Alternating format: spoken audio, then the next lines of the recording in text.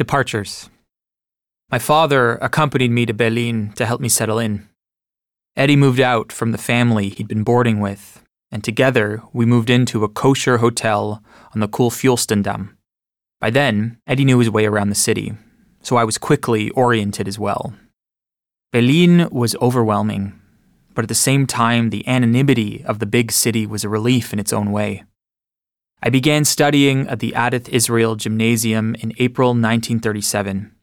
I found the standards very high, and it took me weeks of strenuous effort before I caught up to the other students. They were better trained than I was in the basics. At the school in Gelsenkirchen, I had been easily the best student. The school in Berlin, however, admitted only top students from all over Germany. Many of the teachers, moreover, had taught in German universities but had recently been forced out. They were far more scholarly than the high school teachers in Gelsenkirchen. The school comprised a few hundred boys, with 35 or 40 to a classroom. I was the only Unterprima, the next to final class. It was a stimulating environment and an exacting one. Some boys in my class were preparing to write the Cambridge English exam, which could be written in Germany even then. If they achieved high scores, they had a chance to gain admission to Cambridge or Oxford. I knew several students from the gymnasium who accomplished this. In due course, my father suggested to me, "Why don't you take the exam? Maybe you could study in England." My parents were always proud of my scholastic ability and had lofty aspirations for me. I began, with direction from my teachers, to drill myself to write the Cambridge exam. For social life in Berlin, Eddie and I joined a Zionist group, a youth branch of the Mizrahi organization called Brit HaNoar, to which we had already belonged at home. An active unit flourished in Gelsenkirchen, and I had been the secretary and had met touring national leaders there. Since the leaders we had met there were mainly from Berlin, Eddie and I resumed acquaintance with them now. Some of these youthful Zionists became prominent in Israel later on. Many founded kibbutzim, and some served in the government. I remember Yosef Berg of Leipzig, who became a longtime cabinet minister in Israel and was a vigorous Zionist organizer when I was in Berlin. Another person I remember who attended Adith Israel Gymnasium concurrently with me was Walter Wulzburger, who hailed from Munich. He went on to become one of the most distinguished Orthodox rabbis in North America. Among the students at the gymnasium, the major issue concerning us was passing our exams. I'd been more concerned with the state of Germany while in Gelsenkirchen and Wattenscheid than I was in Berlin. The population was diverse and cosmopolitan, and there were many Jews. Eddie and I felt safer than we had in a small town where we could be pointed out as one of the only Jews. In Berlin, I concentrated on passing the next exam and paid little attention to politics. It was an insular life. My parents weren't around me constantly talking about politics with friends and anyone else who dropped by.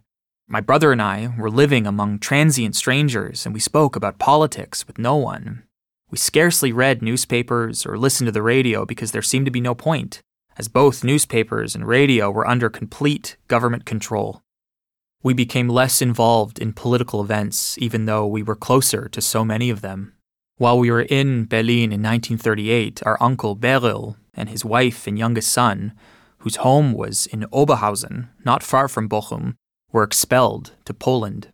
From there, by a circuitous route, they made their way to Palestine, where the two oldest sons had gone a few years earlier. Now, our immediate family was the only one left in Germany. All our close relatives had gone. My father's mother was still in Poland, and his sister, Gusta Schmidt, was in the Netherlands with her family. Everyone else had left Europe. On November 7th, 1938, a junior official in the German embassy in Paris, whose name was Ernst vom Rath, was shot. His assailant was a teenage Jewish boy.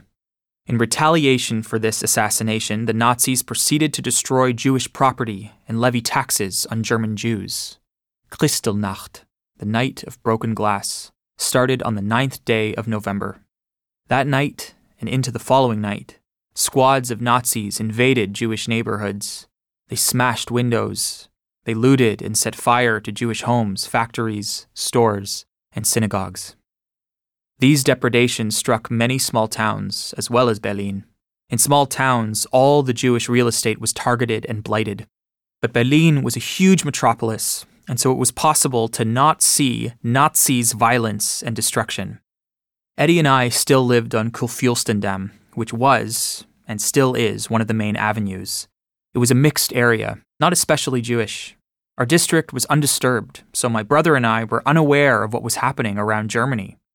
We got up to go to school on the morning of November 10th, 1938, as we did any other day. Suddenly the telephone rang with a call from our mother. The time was 7 o'clock. She blurted out that my father had just been arrested again. She was alone and didn't know what to do. I was so shocked at the news of my father that I didn't even remember if she mentioned what had happened to the store. She told us to come home immediately, even though Eddie and I might have been safer in Berlin. After her call, we hurried home by express train. We arrived in Wattenscheid, reached our gutted store, greeted our haggard mother, and sat down to drink tea in the kitchen. The police turned up soon after and arrested Eddie and me right there. We were flung into the jail in Wattenscheid. That night we were transferred to Elm, about 20 kilometers away. Our Aunt Rosa, my father's sister, had lived in Elm with her husband and children until they left Germany in the early 1930s. We were detained in the jail in Elm along with other Jewish boys. One was Walter Nussbaum, whose home, like ours, was in a nearby town. We got to know him quickly in those unusual circumstances. Many years later, my brother would find him again in Israel, and he still maintained his sense of humor. Once he said to my grandson, who was on a visit to Israel, "You know where I met your grandfather? In jail." Locked up in Elm, I kept wondering where my father was. Then, a talkative police officer revealed that we were supposed to be shipped to the Sachsenhausen concentration camp, but the camp was full. He said, "You're lucky, you guys. You're sitting here in Elm, not in Sachsenhausen like the others, the ones ahead of you." My father had been seized ahead of us, so I surmised he was in that concentration camp located near Berlin. The Nazis were still somewhat deterred by the effects of overcrowding. Years later, overcrowding in the camp wouldn't have entered into their considerations. After 2 weeks, my brother was released because he was only 15. I was held for 4 weeks because I was already 16 and regarded as grown up. I suppose they were hoping to find room for me in a camp with adults. My mother had been unrelenting in finding a way to free me. She'd even managed to obtain an exit visa for me to leave the country on a kinder transport. Several countries, such as the Netherlands, England, and Denmark, agreed to accept a fixed number of Jewish children from Germany. Thanks to my mother's efforts, I was scheduled to be part of one of those transports. Unluckily, I was slated for the Netherlands instead of England, which would have been much safer. The last day I was in Wattenscheid, my father returned home. I learned then that he had indeed been in Sachsenhausen, one of the worst concentration camps in that period. He looked weak. He had been ill and hadn't yet recovered. He had called me aside and said to me, "You're leaving today, and I may never see you again. I want to tell you something," pausing. "I'm not supposed to tell you this," he confided. I had to swear I wouldn't mention it to anyone. If it's discovered that I've spoken about this, I may be arrested again, but I'll tell you anyway. He went on. When I got to Sachsenhausen, the first thing I had to do was stand in line with other men for 24 hours. We weren't allowed to go to the toilet. If any of us became unsteady or fell, no one helped him. Anyone who fainted was shot on the spot and carted away.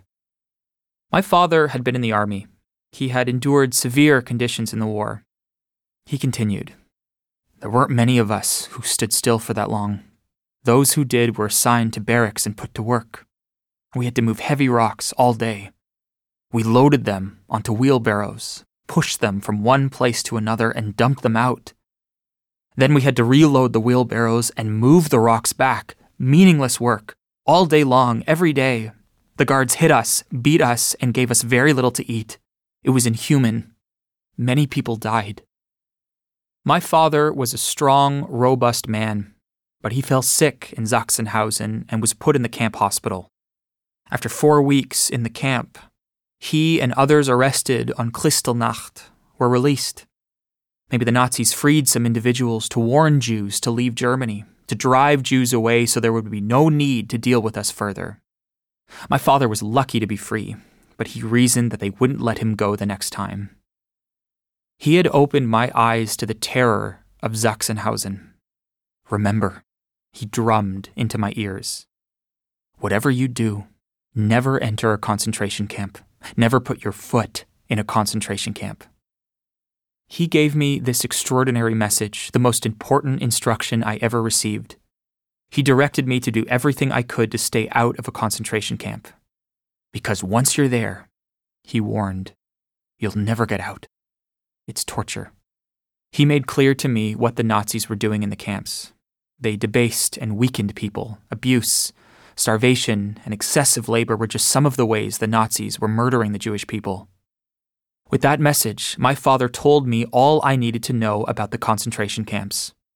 Until then, I hadn't realized what these places were really like. We had heard about Dachau. We knew that some Jews and Roma and nonconformists were in prison there, but arrests had been on a relatively small scale. Suddenly, we were all candidates for the camps. The Nazis' camps took on a whole new meaning. My father galvanized me with his warning in December 1938. It was the last time I saw my father and the last day I saw my mother and my youngest brother, Benno. I never forgot my father's message. I never allowed myself to be deluded. His words were always uppermost in my mind throughout the horror of the coming years. My father was too spent to see me off, but my mother and brothers escorted me to the station in Gelsenkirchen. There, I boarded the train that took me across the frontier into the Netherlands. All I had was the small suitcase we were allowed to bring, along with 10 Reichsmarks, which was all the currency we were allowed to take out of Germany. My mother had supplemented this with a piece of jewelry, a fine gold chain set with a jewel, which I hid deep in my jacket. That was all I took with me. Some clothing, 10 Reichsmarks, and a bracelet. The train was the ordinary one that ran between Gelsenkirchen and the Dutch border. Jewish children occupied several rail cars. The Gestapo officers who climbed aboard to check our papers, even though each of us had a special visa, were rough and insulting to us. My train went only as far as the Netherlands. Other trains carried children to England and elsewhere. It was just by chance that some children went here, others there. Little forethought determined the destinations. Faced with the choice of letting me rot in jail or bailing me out with a guarantee that I would leave Germany, my mother had snatched at the first refuge offered, and that was to send me to the Netherlands. In the evening, I crossed into the Netherlands at Winterswijk, but at the border, I was interned immediately as an enemy alien. I had been a prisoner in Germany, and no sooner did I touch ground in the Netherlands than I was imprisoned again. It wasn't as bad as the German jail, but it wasn't the warm welcome I had hoped for either. The institutions involved with refugee children were the Dutch government, local churches, and Jewish organizations. The first thing the Dutch authorities did was load us on a bus. We were driven to a village called De Steeg, near Arnhem, and not far from the German border. There, we were taken to a building that housed children in the summer, which was empty in the winter. The location was pastoral and pleasant, overlooking the Isel River, tributary of the Rhine. However, the beds in the dormitory were small. They were designed for young children, but we were adolescents. The Dutch had expected a transport of little children. They weren't prepared for us and had to make use of whatever quarters they had. They were now undecided about what to do with us. I was in De Steeg for a couple of weeks before being shifted to naval quarantine barracks in Rotterdam. I was interned there like a criminal.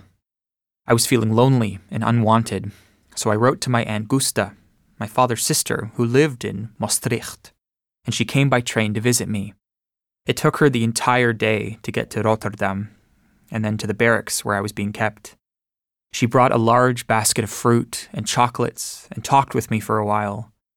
She described the red tape she'd encountered at the gate of the naval installation before she was allowed to see me. But I was so glad she'd persisted. That little bit of family warmth meant a lot. From Rotterdam, I was transferred again, this time to a youth hostel near the city of Deventer. It was still winter, and the hostel, a recently constructed building, was only occupied in summer. Its facilities were just right for us, but we couldn't stay there long. With summer approaching, youth hostelers were expected, and we would have to move again. We were given no regular schooling and had to find ways to pass the time. I had lost the opportunity to write the Cambridge exam, but I tried to continue learning something, anything. I studied Italian and a few other things on my own. Classes started, but they weren't well organized. We lacked essential texts, and we were never in one place long enough to make any headway. I now needed to always wear my eyeglasses, maybe because of the stress I was under, though I hardly let myself acknowledge those feelings. Occasionally, we had visits from Jews who lived in Deventer. One was a man who traveled on business to Maastricht, which was about 200 kilometers away. He offered to take me with him so I could visit my aunt. I was given permission to go with him twice. The route we followed paralleled the Dutch-German border, and Dutch police, who appeared to be on high alert, stopped us several times to check our papers. In Maastricht, the man left me with my relatives for a few hours while he attended to business. We would return to Deventer that same night. These excursions were a blessed change from the monotony of internment. I tried to learn to garden in the spring in Deventer. I was bursting to learn something or do something. There was a trade school in the town, and after repeated attempts, I succeeded in getting my name on the list to learn plumbing, which seemed to be a useful skill. Before I could start apprenticing, I was moved again. We were taken to an abandoned orphanage in Gouda, the city famous for its cheese. The orphanage was an antiquated building in the center of the city, dilapidated and dirty. It was a thoroughly unsanitary place. In the dormitories, the beds were set close together, and outdoors we were packed into a small courtyard. Once again, we had nothing to fill our time. Diphtheria flared among us. Some became very sick, and all of us were infected. I never developed the disease, but I became a carrier. We were tested for diphtheria regularly, and anyone who tested positive was confined to hospital. I was eventually placed in quarantine in the hospital in Gouda. I wanted to conceal the worry about this disease from my parents, so in my letters to them, I pretended none of this was happening. In that period, however, each letter from a contagious disease ward was fumigated, and the edges of the envelopes were cut off. I wondered if my parents realized the situation I was in. In 1939, my parents struggled to find a way to leave Germany through official channels. By then, Jews were forbidden to withdraw money from the country, so my father shipped a room-sized container full of valuable precision tools and small machinery addressed to relatives in Palestine, thinking he and my mother and my brother Benno might follow. The shipment reached Italy and went no further. There it went astray. The British aggravated the critical situation by blocking entry into Palestine, but no other country would accept Jews, so of course people thought more and more about getting to Palestine. My Aunt Gusta tried to pluck my family out of Germany in 1939 by sending a car with a Dutch driver to pick them up, but my father insisted on having authorization to leave. Stubbornly, he cited his German citizenship and military service. He refused to sneak away from Germany. Maybe he could no longer see things for the way they really were after the experience in the concentration camp. Maybe his mind could no longer take in what was happening. Or maybe he simply gave up, lost his gusto. I phoned them sometimes, and they could phone me. The short distance between us made this possible. I still had some hope, though it was slowly diminishing. There was no way they could legally leave Germany now. In May 1939, my brother Eddie went to England on a kinder transport, and Benno could have gone with him, but my mother wouldn't let Benno go. "I'll be alone," she wrote. "There'll be no one at home. I can't let all three of you go." She seemed so bereft that Benno told her he didn't want to go. My poor mother. In September 1939, the war broke out when Germany invaded Poland. I was still in quarantine in the hospital in Gouda. A nurse who showed compassion for us said to me one morning, "War broke out today," and then brought me a newspaper. Shortly after that, I received a letter from my parents. They told me they had moved from Wattenscheid to Dortmund. I learned that the Jews in Wattenscheid had first been forced to move into the town's Gemeindehaus, where they had stayed until they were taken to Dortmund. The move disturbed me and filled me with dread. I told the nurse, "This is the last time I'll ever hear from them. This is the end." She tried nonetheless to console me. "Don't say that. You never know," she said. But I was very close to correct. Much later on, I learned that after Eddie and I had left home, Nazis would loiter outside our stores. They badgered the Schlocks with remarks like, "Did the Jews rake in money today?" And to blow up the stores. They harassed Edwige and called her Jew wife because of her friendship with Jews. Then one day, trucks drove up and Nazis removed all the goods from our stores. My parents and Benno were ordered to live in a small room behind the Schlocks' apartment. They were forbidden to work from then on. Someone was appointed by the Nazis to administer our property. So much of the whole Nazi fabrication came down to property. It always did.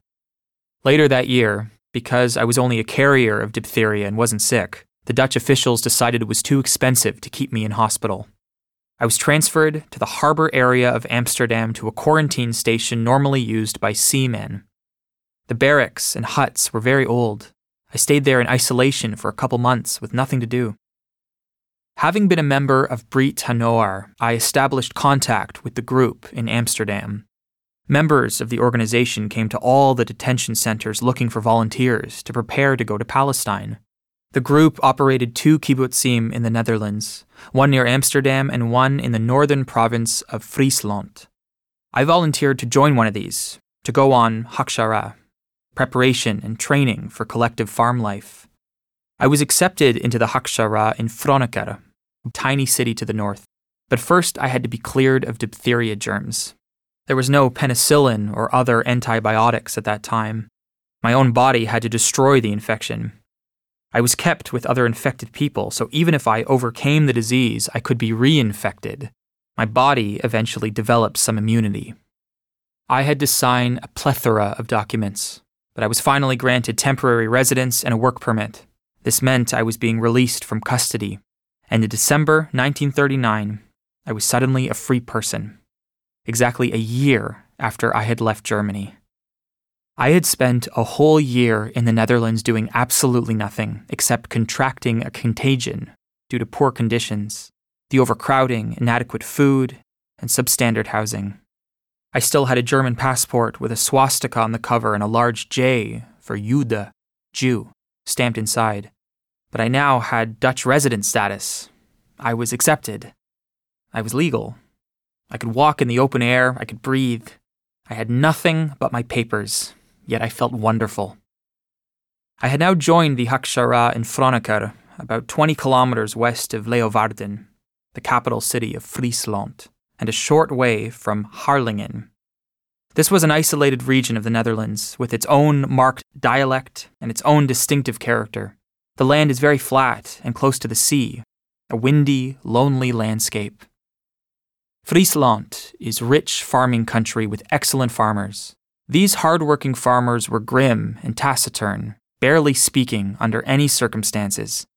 One of the few remarks they made to me regularly was a proverb on the weather. It went, "Morgenrood, brengt water in de sloot." The proverb says that if the sky is red in the morning, it's going to rain. There will be water in the ditch. Conditions were difficult for the Frisian farmers.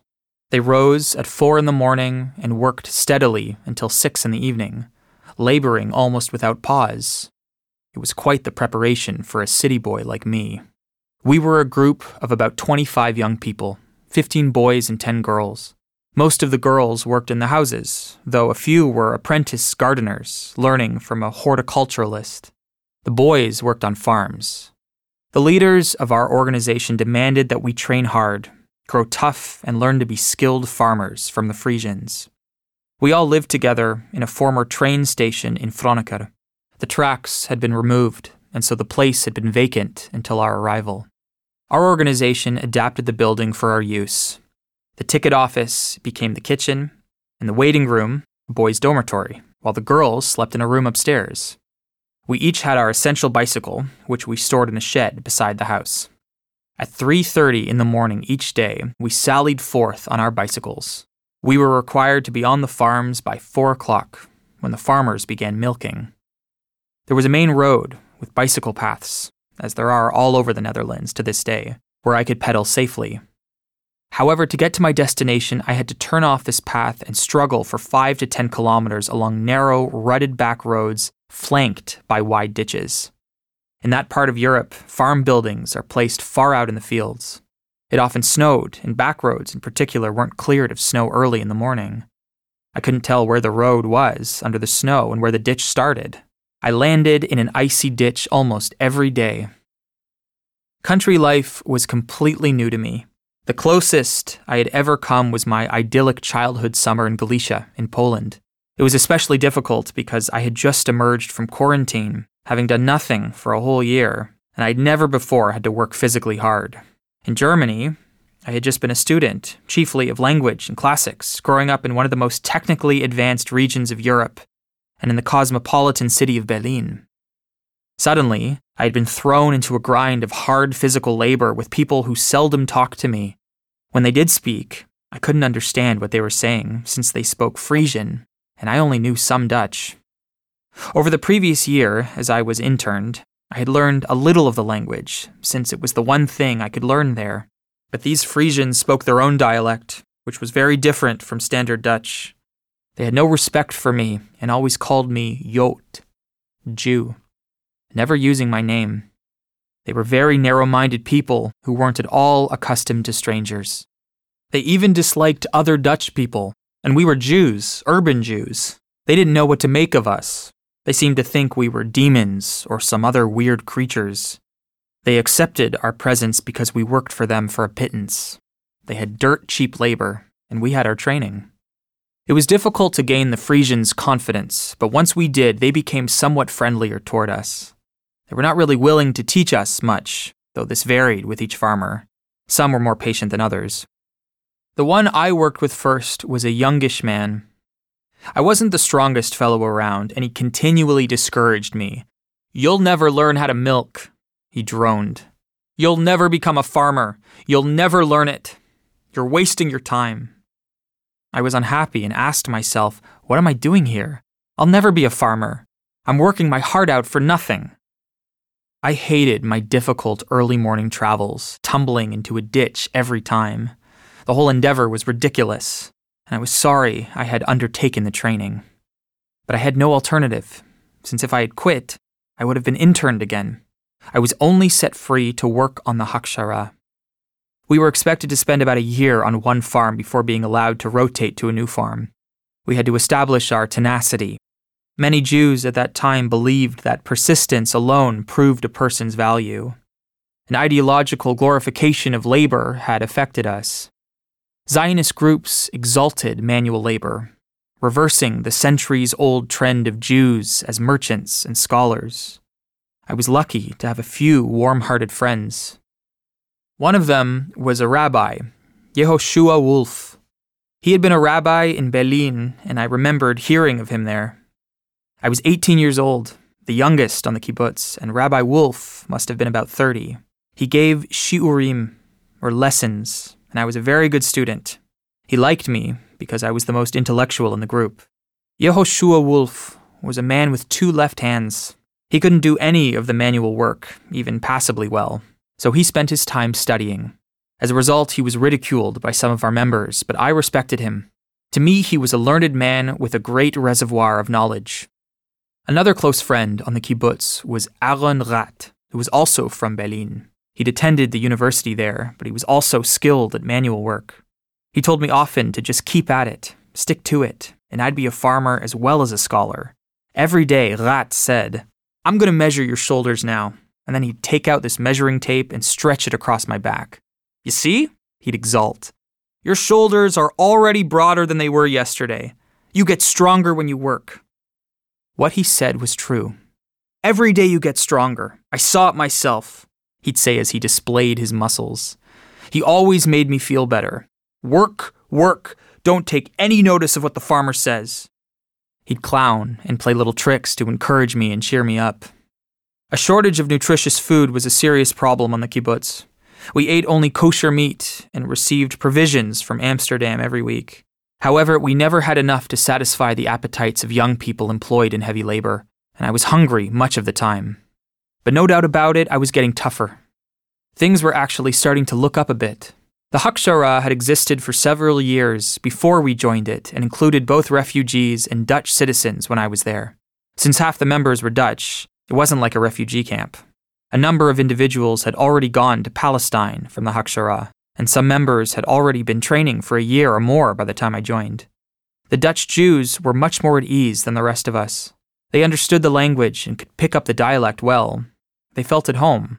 They often helped us out, speaking to the farmers on our behalf. I encountered my distant cousin Moshe Heller in Franeker. Like Rabbi Wolf, he was 10 or 12 years my senior. The Hellers had lived in Hanover, in Germany.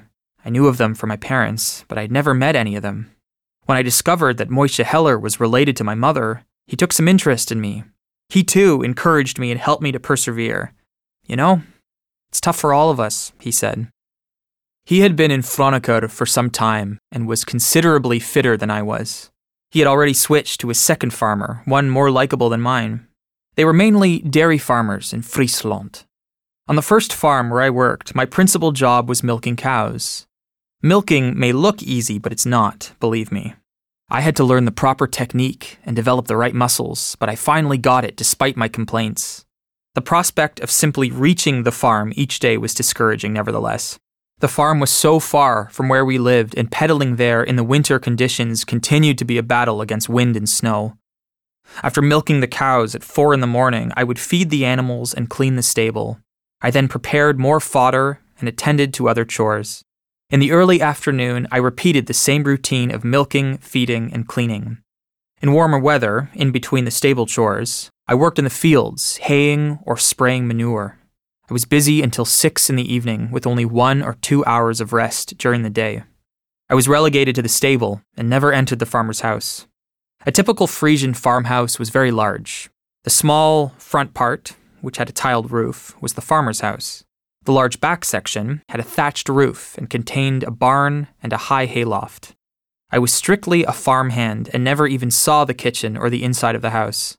Even the other farmhands were contemptuous of me at first because they couldn't figure out who or what I was, though after a while some of us became friendly with each other. The farmers, however, never invited me into their homes. I never got anything from them, not even a kind word. Each day I brought my own bread and my own thermos. I was paid 4 guilders, about $2, a week. It was a rough life, but at least it was a peaceful one.